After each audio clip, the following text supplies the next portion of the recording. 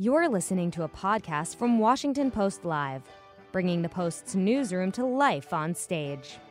Former President Barack Obama joins the Post to discuss his new memoir, A Promised Land, the impact of his historic presidency, and how he views the country today. Let's listen. Good morning, and welcome to a very special edition of Washington Post Live. I'm Michelle Norris, opinion columnist for the Washington Post and founding director of the Race Card Project. And for this very special conversation this morning, I am joined by my dear friend, Elizabeth Alexander, poet, scholar, and president of the Andrew W. Mellon Foundation. Good morning, Elizabeth. Good morning, Michelle. It's wonderful to be together.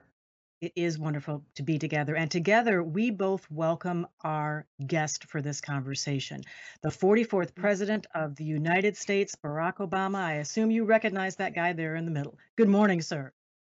Hey, guys. The Washington Post brought out the big guns for this one. We are so excited to see you.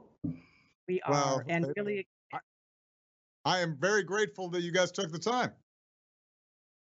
we are so excited to talk to you about your book, but this is a news organization, so we do have to begin with a little bit of news. And overnight, we learned that AstraZeneca has joined two other drug companies in their success with a vaccine trial, 90% success rate. Based on your experience, I'm wondering what you think about the challenges of distributing a vaccine, and if you're all concerned about a drift toward a new world hierarchy where some people have easy access to the vaccine and some people don't. Well, that's going to be the big challenge. I think we're all excited about the results. They're better even than I think a lot of scientists anticipated.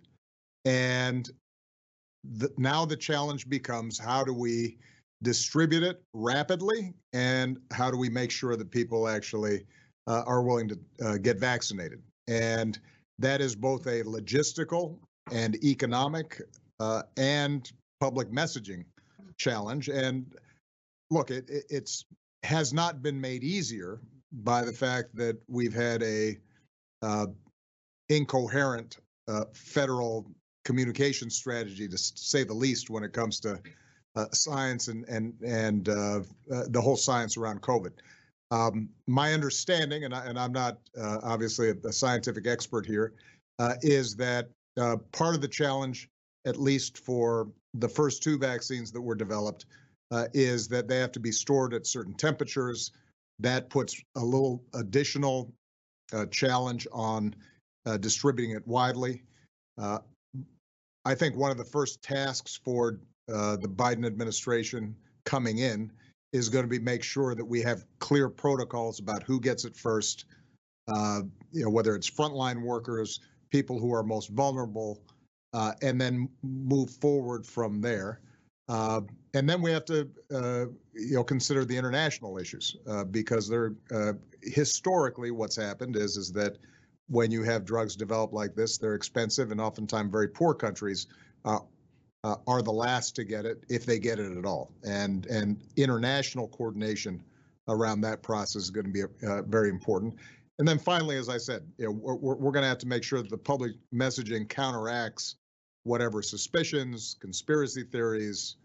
The anti-vax internet is pretty powerful, and we're going to want to make sure we roll that out in a way that elicits trust from the public as much as possible.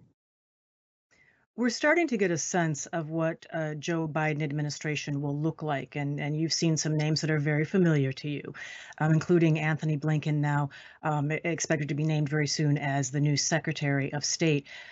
Will he be able to quickly convince European allies that the Trump-Pompeo period was an aberration, and try to restore trust and a working relationship with some of the allies that right now have a rather closed arm view of the United States? Yeah, I know Tony. He was my deputy national security advisor. He was Joe's foreign policy advisor when Joe was vice president. He was part of our inner circle in all our key meetings throughout my presidency. He's outstanding, smart, gracious, a skilled diplomat, well regarded around the world. and I know he's going to do a great job. The reports are that Jake Sullivan will serve as National Security Advisor. Wicked smart, young, energetic, and I think is going to be outstanding. So you're seeing a team develop that I have great confidence in. I think it's going to be important to recognize that the confidence that our allies had and the world had in American leadership is not going to be restored overnight. They are going to be greatly relieved and pleased to see people like Tony, at various conferences around the world and returning to the traditional leadership role that the U.S. has played. But there is going to be a lingering sense that America's still divided. Some of the shenanigans that are going on right now around the election, that is making the world question how reliable and steady the U.S. may be.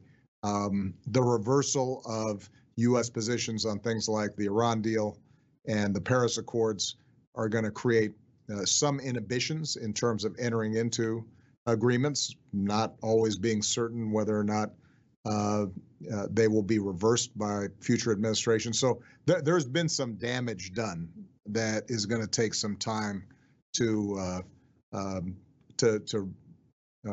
dig ourselves out of. But there's no doubt that Joe's got the right people to do it, and I have every confidence they'll be able to do it. It just may not happen instantaneously. One last question before we turn to the book about your role in public life going forward. We saw you very active in the presidential campaign for your former vice president. Will you participate in the campaign or help in any way the Democratic candidates that are running for Senate in Georgia? Well, look, I think it's a huge, critically important election. If, in fact, the Democrats were able to win those two seats, then they would have a sliver of a majority in the Senate with the vice president as a tiebreaker. So I will do what I'm asked to do in terms of being helpful. At the end of the day, that's going to be determined by the people of Georgia. I'm always flattered when people say, "Oh, Barack, we need you in here. It's going to make all the difference." Ultimately, I think what really makes a difference are people like Stacey Abrams, who've been working for years in the trenches, galvanizing and mobilizing people to recognize their own power. I'm a huge believer in grassroots, bottom-up work, and I think that what started with Stacey and her gubernatorial campaign, and that she perpetuated and that others got involved with, that's the reason that Georgia went for Joe Biden, and that's what I think it's going to take for us to be able to sustain this down the road. If I'm doing some robocalls or some guest appearances, it gets people excited, but ultimately it's the people of Georgia recognizing their own power that makes all the difference. Thank you. Now we want to get to a discussion about your book, and I'm going to turn it over to Elizabeth, who's going to start our questioning there. Let us talk Elizabeth. about, hello there. Let us talk about the writing of this wonderful book. And I wanted to put out to you the idea that autobiography is a great American genre. I think because America believes in the self, and the I in the we is what we get with the collective picture of ourselves in autobiography. So I wonder, as you were writing A Promised Land, how you thought about genre, how you thought about writing autobiography, and how the tone developed as you were writing. That's interesting. I mean, part of it is, America believes in self, and part of it is one of the essential elements of being American, I think, is this idea of self-creation, right? That we are not bound by whatever station we were born into. Whether that's mythological, whether it is fully reflected in the reality of class barriers and obviously race barriers and others, it's part of us that we've internalized, that I am gonna get out there and make something of myself. And certainly my first book, Dreams from My Father, reflected that kind of story of me as a young person trying to figure out racial identity and how I fit in to this new world, first in Hawaii and then in places like New York and Chicago. There's no doubt that I learned to write also in part from sort of the personal narrative. If you ask me what's a book that taught me to think about how I would like to write, what I would aspire to write, even though I can't write that good, it'd be probably The Fire Next Time by James Baldwin. A autobiographical essay that tells a story and is internal, but also paints a complete portrait of New York and Harlem and race and preachers and pimps, and there's an entire world from a few square blocks that suddenly gives you a picture of all of America and a sweeping history. I read books like that, and that was my creative writing class. So there's no doubt that when I thought about writing this presidential memoir, those were my models as opposed to a traditional presidential memoir with, and then I met with King such and such, or I met with Prime Minister such and such. And how well I succeeded in tracking that kind of a more literary approach to it. It'll be up to the readers, but that was certainly part of what I was trying to do. Of course, James Baldwin didn't have to stick in long explanations of the financial crisis or nuclear negotiations. So that was the disadvantage. Every time, once in a while, you'd get in that poetic flow, and then you'd realize, oh, you know what? I've got to kind of do a little history, a little work here, and trying to find that balance was sometimes tough. Thank you.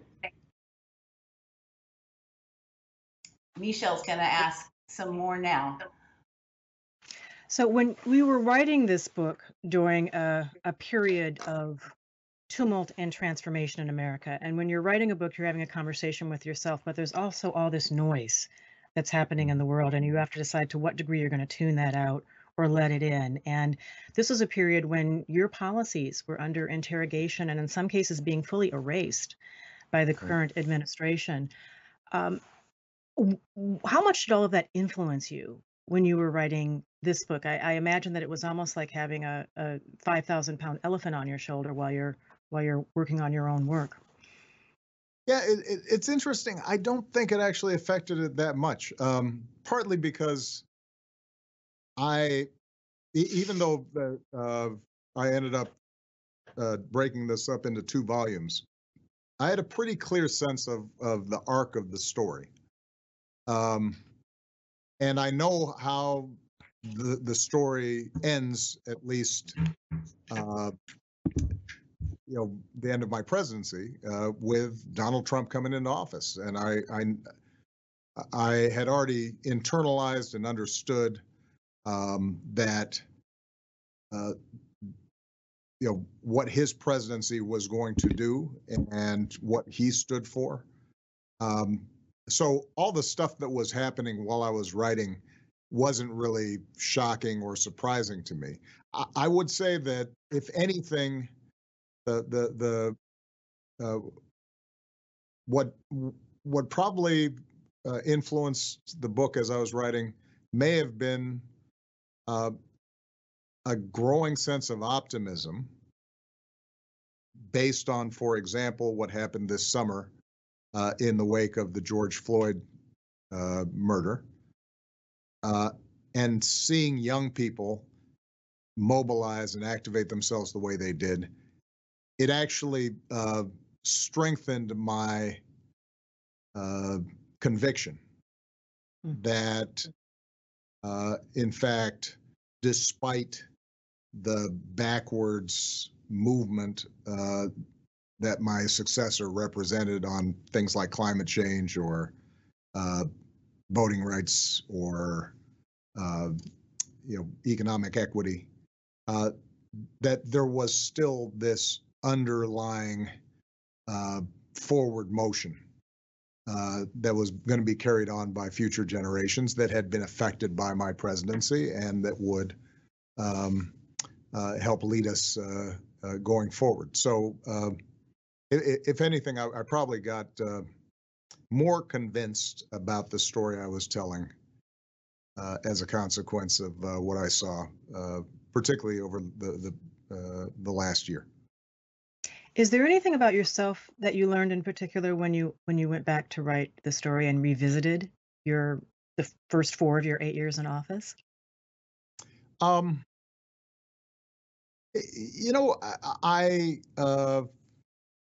think I came to realize how much I loved the people I worked with. I knew that,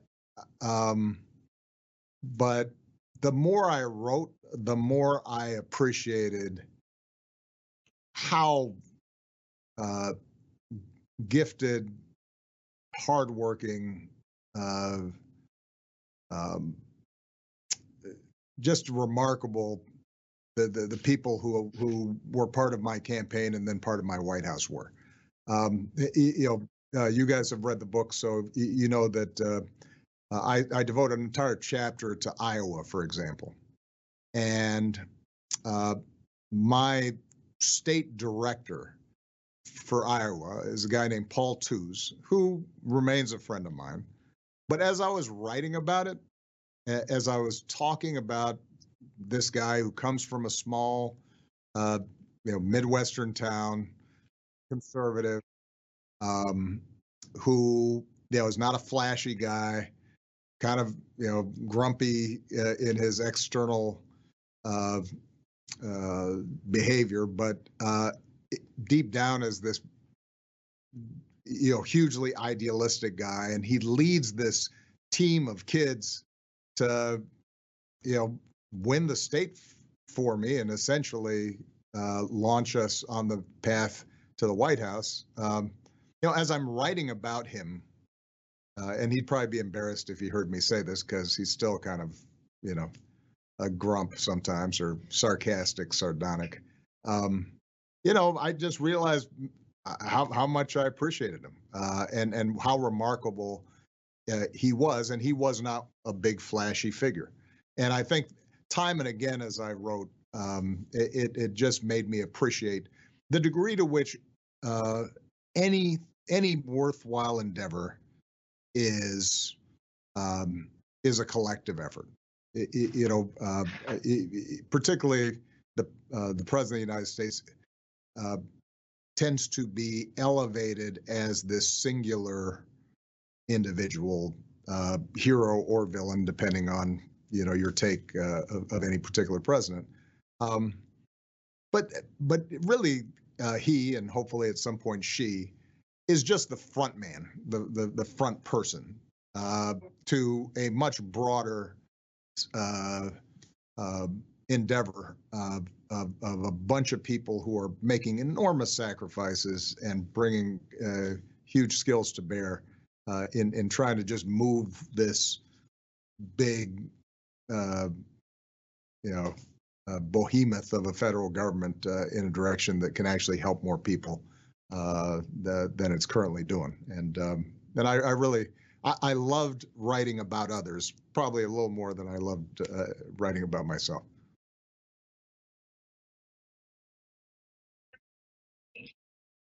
And there was great excitement for so many reasons, including that you were the first African-American president.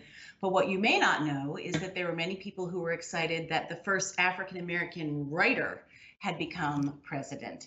Dreams from My Father, it's the truth. Dreams from My Father was already being taught in African American literature classes, taught alongside books like Frederick Douglass's Narrative, the autobiography of Malcolm X, books where reading and literacy as self-making and freedom were very important ideas that were completely carried through in Dreams from My Father. So also we saw you, there was a picture of you a few days after that first election carrying a book of Derek Walcott's collected poems while going to your daughter's schools. So there were people who said, the poets all cheered and said that there's something about holding complexity simultaneously that poetry does. And we thought, oh, he does that too. So what I would love to know is, what has your being a writer, how has that informed your governance and your leadership? Yeah, it's an interesting question, and I think a timely one, because the essence to me of writing is being able to use your imagination to stand in somebody else's shoes and see through their eyes, to engage in this radical act of empathy, and shape shifting, where you can say, all right, I can imagine what it might be like to be, a young girl who's enslaved in the antebellum South, or I can imagine myself as a Elizabethan Duke, or whatever, right? Both as a reader and as a writer. And my politics, I think, has always been premised on this notion that that if in fact America is to work, it's going to be because we are unique among great powers in being able to stitch together one people out of all these diverse strands of people who show up from everywhere with different cultures and foods and music, and somehow it works. E pluribus unum, out of many one. And in that sense, that is, to me at least, consistent with a writer's sensibility. Walt Whitman is, to me, describing not just the American countryside. He's describing America's best politics. Abraham Lincoln, when he writes the second inaugural, that is a work of literature, as he's imagining both sides to this great conflict and what it means, and ultimately ends with with malice towards none and charity towards all, right? So that, I think, informed everything I did. Now, what's been interesting, and you saw this during my presidency, and you see it in some of the responses to the book, to A Promised Land. In our current political environment, we have a lot of impatience with that kind of being able to see the other side. And I think there have been a couple of reviewers and commentators who say, look at Obama, he's like on one side, on the other hand, he's overthinking things, and the implication, I think, is that if you can see the other side, then somehow you are paralyzed. That the writer's sensibility means that you can't make decisions, that you are stuck because you don't know which way to turn. And part of the irony is that in fact for me it was the opposite, right? And I try to explain this in the book. Maybe some folks are just impatient with it. It's precisely because I could see both sides or all sides to a problem or an issue that I would then feel as if I was making a good decision, because I'd seen it from different angles.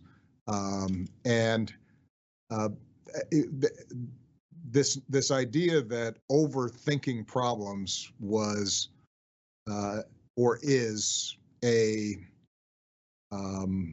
weakness in politics, I think is indicative of a culture in which we want to simplify and eliminate all gray areas and just have our way and beat the other team, as opposed to solving problems and figuring out how, in fact, we come together. In part, I suspect, at least on the Democratic side, seeing Donald Trump eliminate all complexity and just do whatever he wants, regardless of the consequences, and demonizing the other side, prompts, I think, sometimes this sense of like, yeah, that's what we should be doing too. We don't need some fancy, overthinking, poetic sensibility. We just need to be, this is what we want, and we're going to go get it. I think that's a mistake, because I think the outcome in terms of policy ends up being really bad. You end up making poor decisions.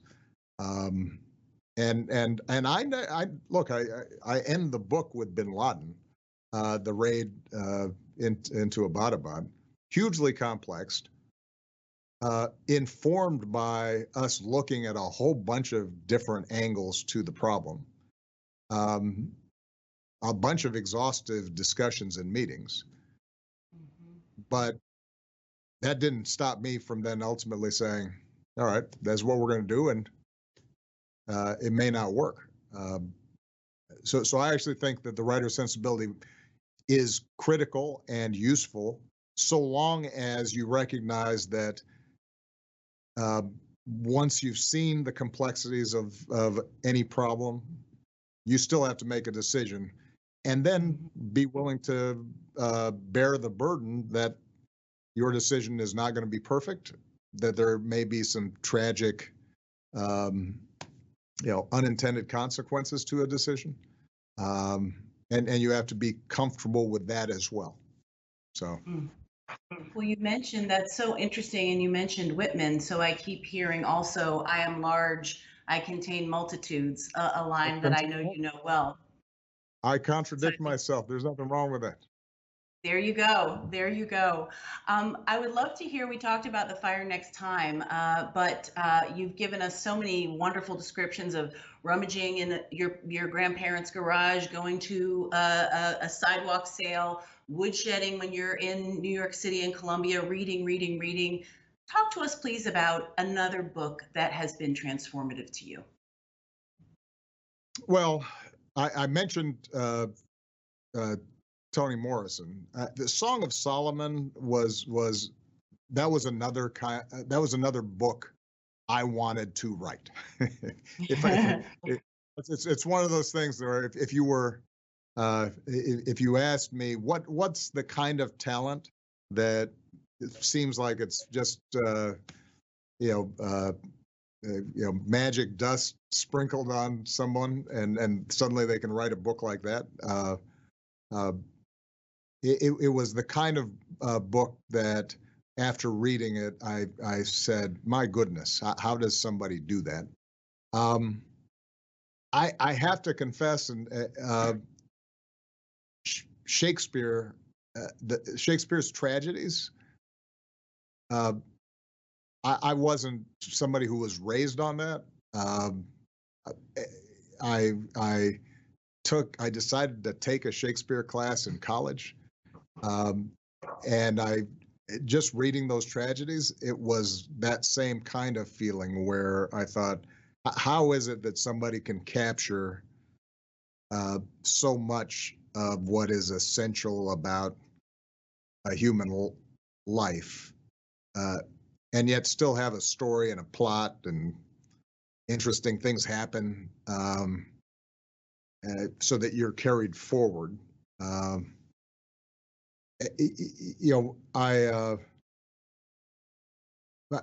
think when I think about the great works of American writers, whether it's Faulkner or Hemingway or Langston Hughes, I also see what I mentioned earlier, that part of myself that is constantly dissatisfied and restless and wanting to see what's next, and leaving the past behind, but always being drawn back to it.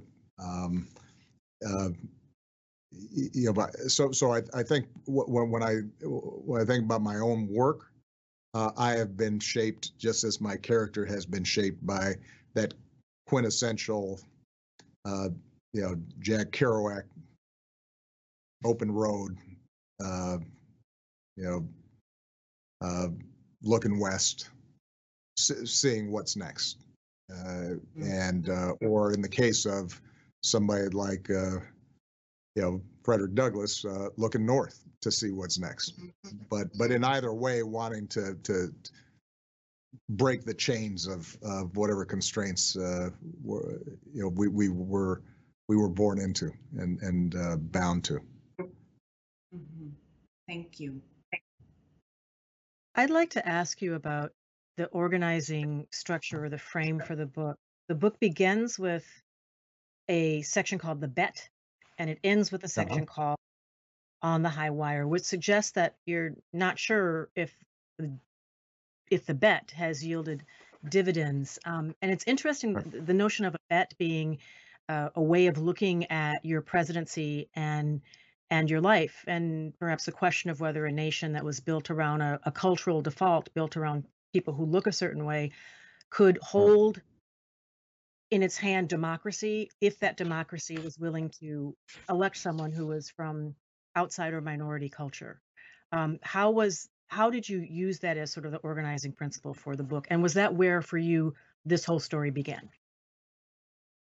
You guys were talking about my literary influences, but one of my profound political influences that I write about in the book is Mahatma Gandhi, and he famously titled one of his works "My Experiments in Truth." Right, and so if you track Gandhi's career, he's basically starting in South Africa, where he is advocating on behalf of coloreds, and develops some of his techniques that he then takes to India for their independence movement. He keeps on just trying stuff and seeing if it's going to work, and developing a set of principles around nonviolence and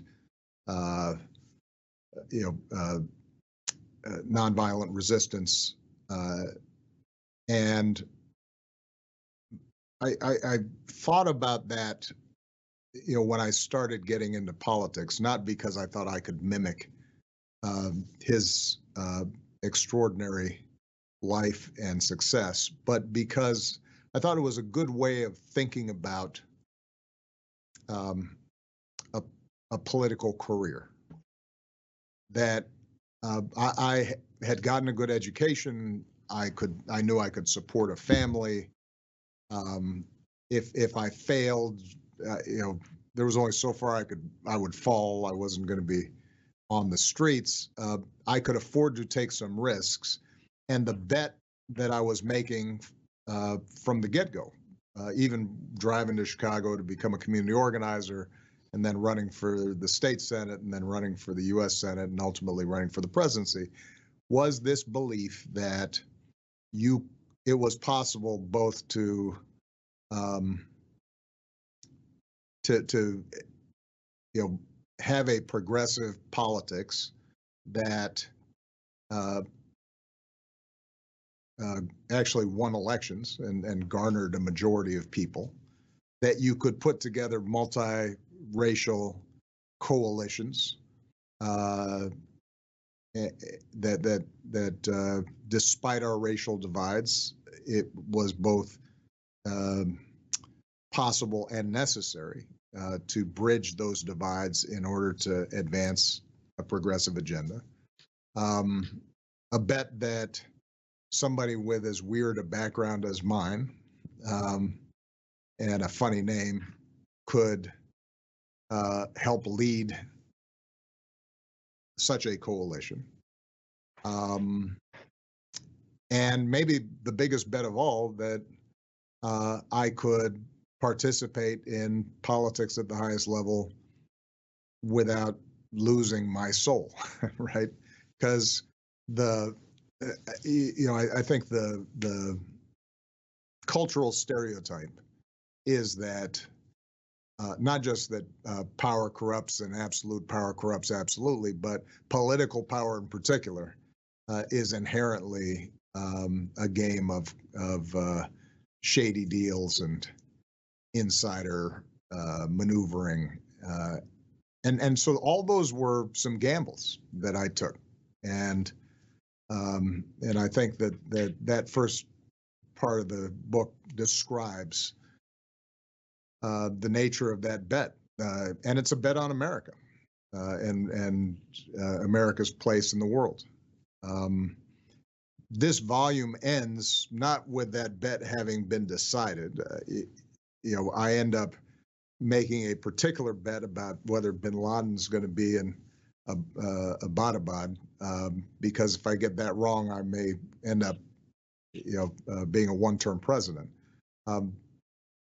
But as I point out at the end of the book, there are, despite the success of that particular endeavor, the broader question of whether or not the kind of political world and public life and public trust that I'm hoping for is achievable, that is still open to question, because I deliberately end the first volume with the contrast between this incredible collective endeavor that was the bin Laden raid with the circus of birtherism that Donald Trump has concocted, and those things are happening exactly at the same time, and it's an indicator that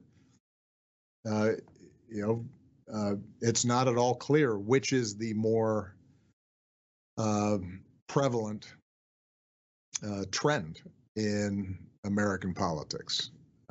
Is it that kind of conspiracy mongering, racially charged spectacle, or is it this deliberate, thoughtful, professional, analytically robust process of solving problems and getting stuff done? And at the end of the book, we don't know yet. So just a quick question about that circus or that spectacle. When you first heard the early rumblings of that, the carnival barker that you describe is Sarah Palin, who talks about you say through Palin, it seemed as if the dark spirits that had long been lurking on the edges of the modern Republican Party, xenophobia, anti-intellectualism, paranoid conspiracy theories, and antipathy toward Black and brown folks, were finding their way to the center stage. When you first heard that, you have a chance to revisit that moment in this book, and I'm wondering if you feel like you should have pushed harder against those forces, if you should have heard something more loudly when that surfaced, and if you did push harder against that, what would that have looked like? What did that conversation with that earlier version of yourself sound like when you were writing that portion of the book? Yeah, I don't know what that would mean, to push harder against it, because she was the nominee on the other side of a contested presidential race, and I pushed pretty hard against it by beating her and John McCain, right? I mean, we won by sizable margins, contesting that worldview.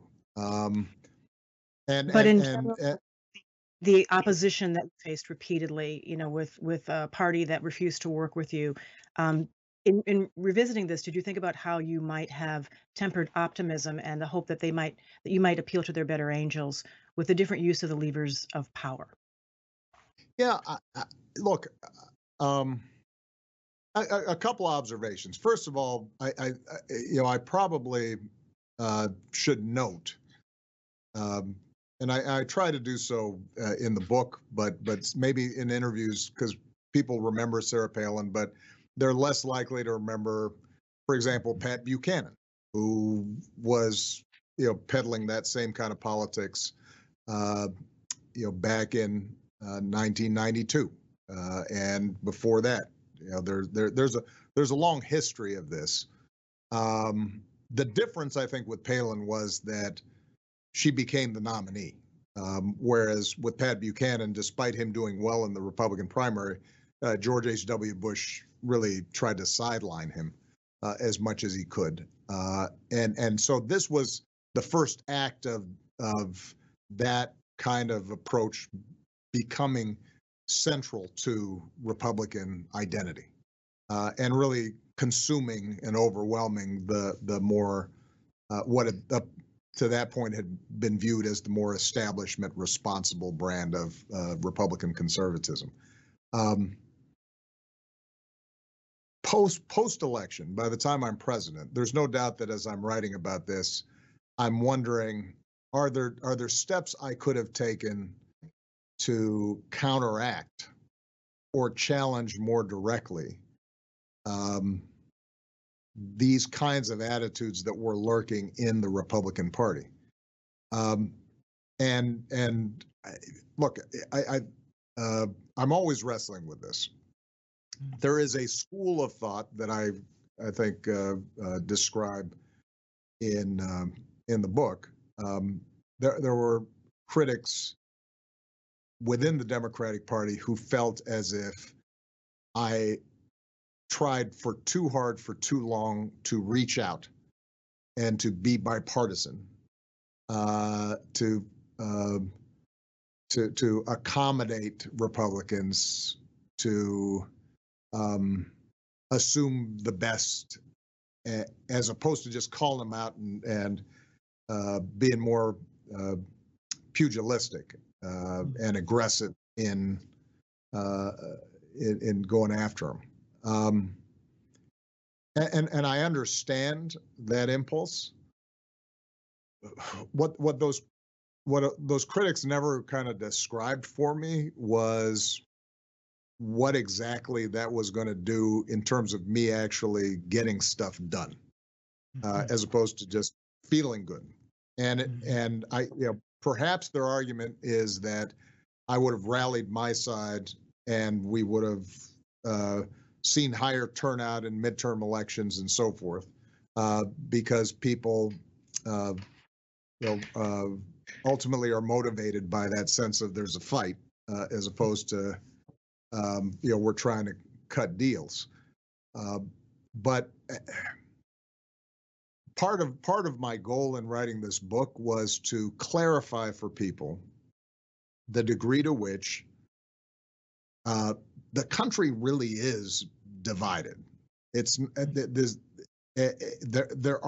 is a big, complicated country, and in order to get anything done, certainly legislatively, you have to figure out how to pick off and accommodate folks who are significantly more conservative than my base in Chicago or Manhattan or San Francisco, and me denouncing or decrying attitudes that we're not sufficiently woke was not going to get me more votes to pass healthcare or to deal with climate change or what have you. And certainly, at least in my first 2 years, when I still had a majority but was hampered by a filibuster rule in the Senate, which is one of the villains of my book, this non-constitutional rule that arose out of a bad decision by Aaron Burr that ends up creating a supermajority requirement in the Senate. Given that that was a reality at the time, the only way I could get stuff done, I needed Ben Nelson's vote. Ben Nelson was a conservative Democrat from Nebraska. He had to be conservative to get elected. I had to get the vote of Robert Byrd in my first 2 years. Venerated in the Senate, but also a former Klan leader, and whose the state's economy was based on coal, and Joe Lieber, who was part of our caucus and had endorsed John McCain in the race against me. But he was part of our caucus, and so part of what I want people to come out reading this book understanding is that there is a prophetic voice, because we were talking about James Baldwin earlier. There is a prophetic voice that a writer can, or a civil rights leader, or an activist, or a movement leader can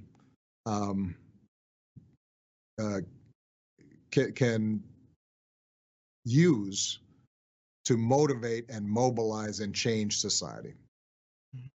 And that prophetic voice oftentimes is the thing that will open up possibilities for politics, because it's changing people's hearts and changing people's minds.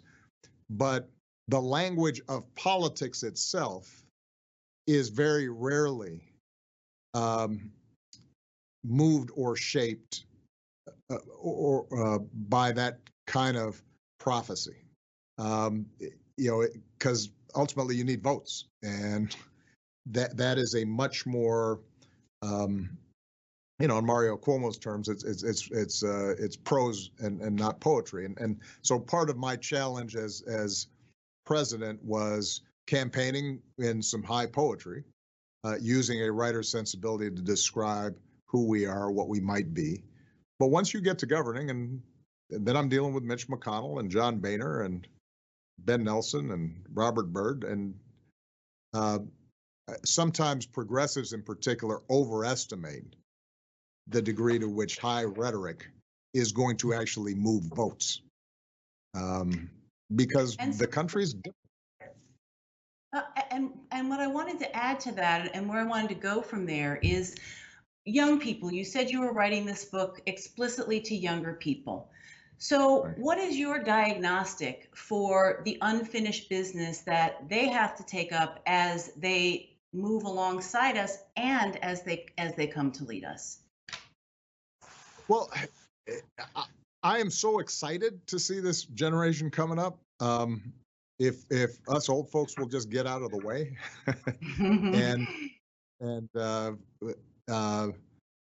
and that's true culturally. It's true in terms of our politics. I think their instincts are really good. It is second nature for them to believe that all people have intrinsic worth and dignity. It is second nature for them to not discriminate against people because their differences in race or gender identity, or who they pray to, and they're sophisticated, they're smart, they're taking in culture from not just all across the country, but all around the world. And they're highly idealistic. The question for them is going to be, how do we build institutions that work in this modern era and that reflect those good impulses? And I think that the big work of this next generation is to channel their natural idealism as well as skepticism about existing institutions into a rebuild of those institutions to work for them and that can meet the current challenges. So, let's just take the criminal justice system. I think young people understand the need to remake that in a pretty significant way,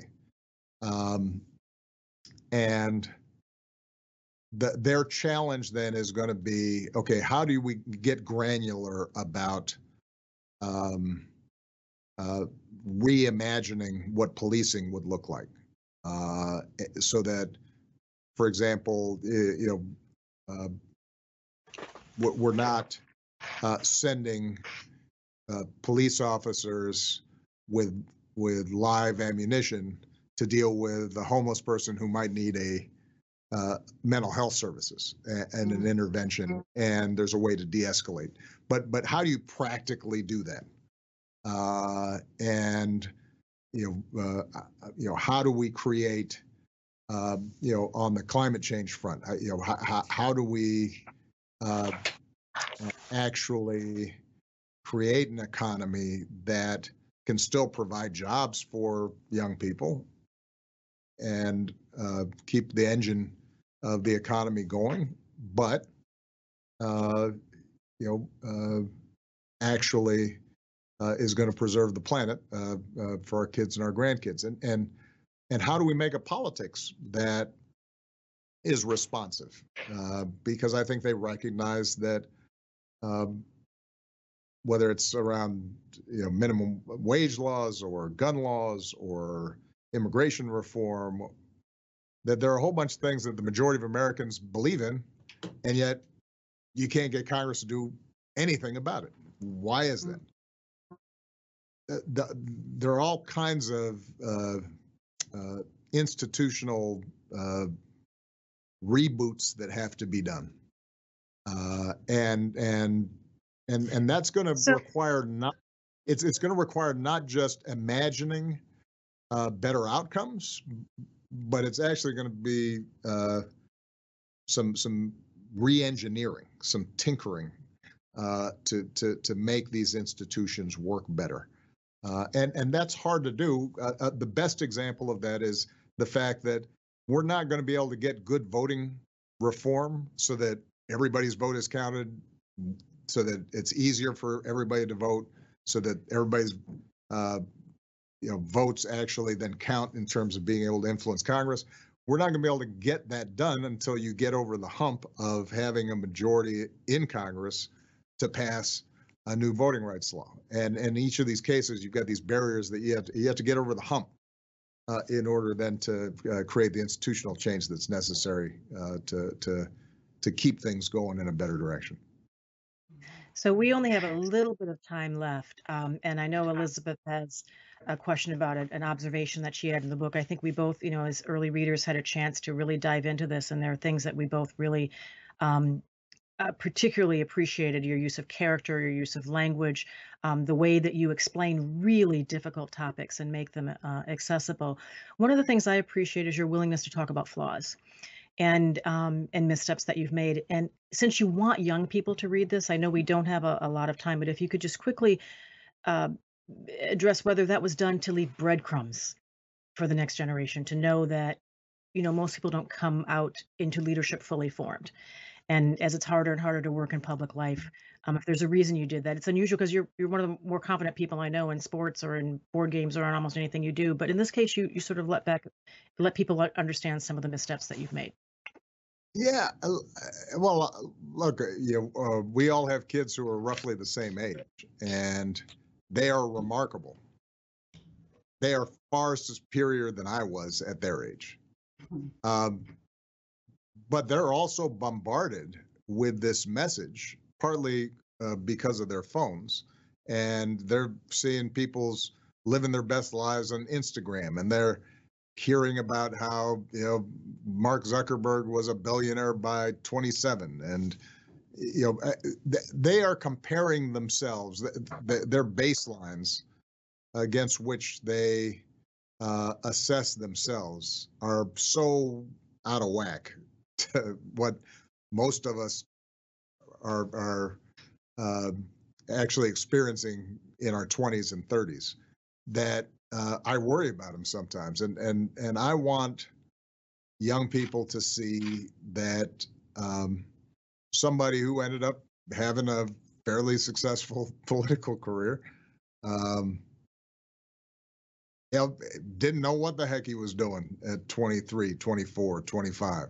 that even well into his 30s was still experiencing doubts and confusion and making mistakes. That even when I was running and was, you know, on the cover of Time magazine and attracting these huge crowds, I'd make, you know, gaffes, and I'd botch a debate, and that's okay. You know, I probably can't transmit this through a book.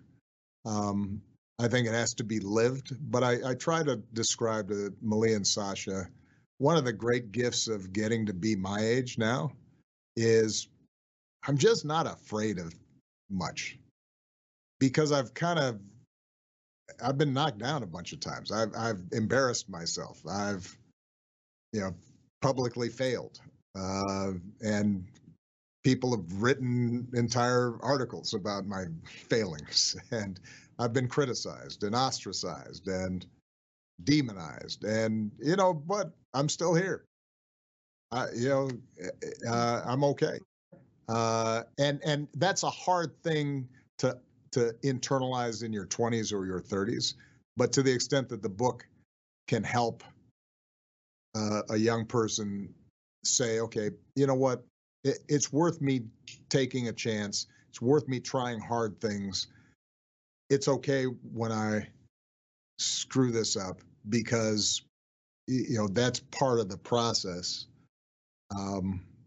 Yeah, then I think it's worth it for me to be able to share that too. Elizabeth has You know, one last final quick question.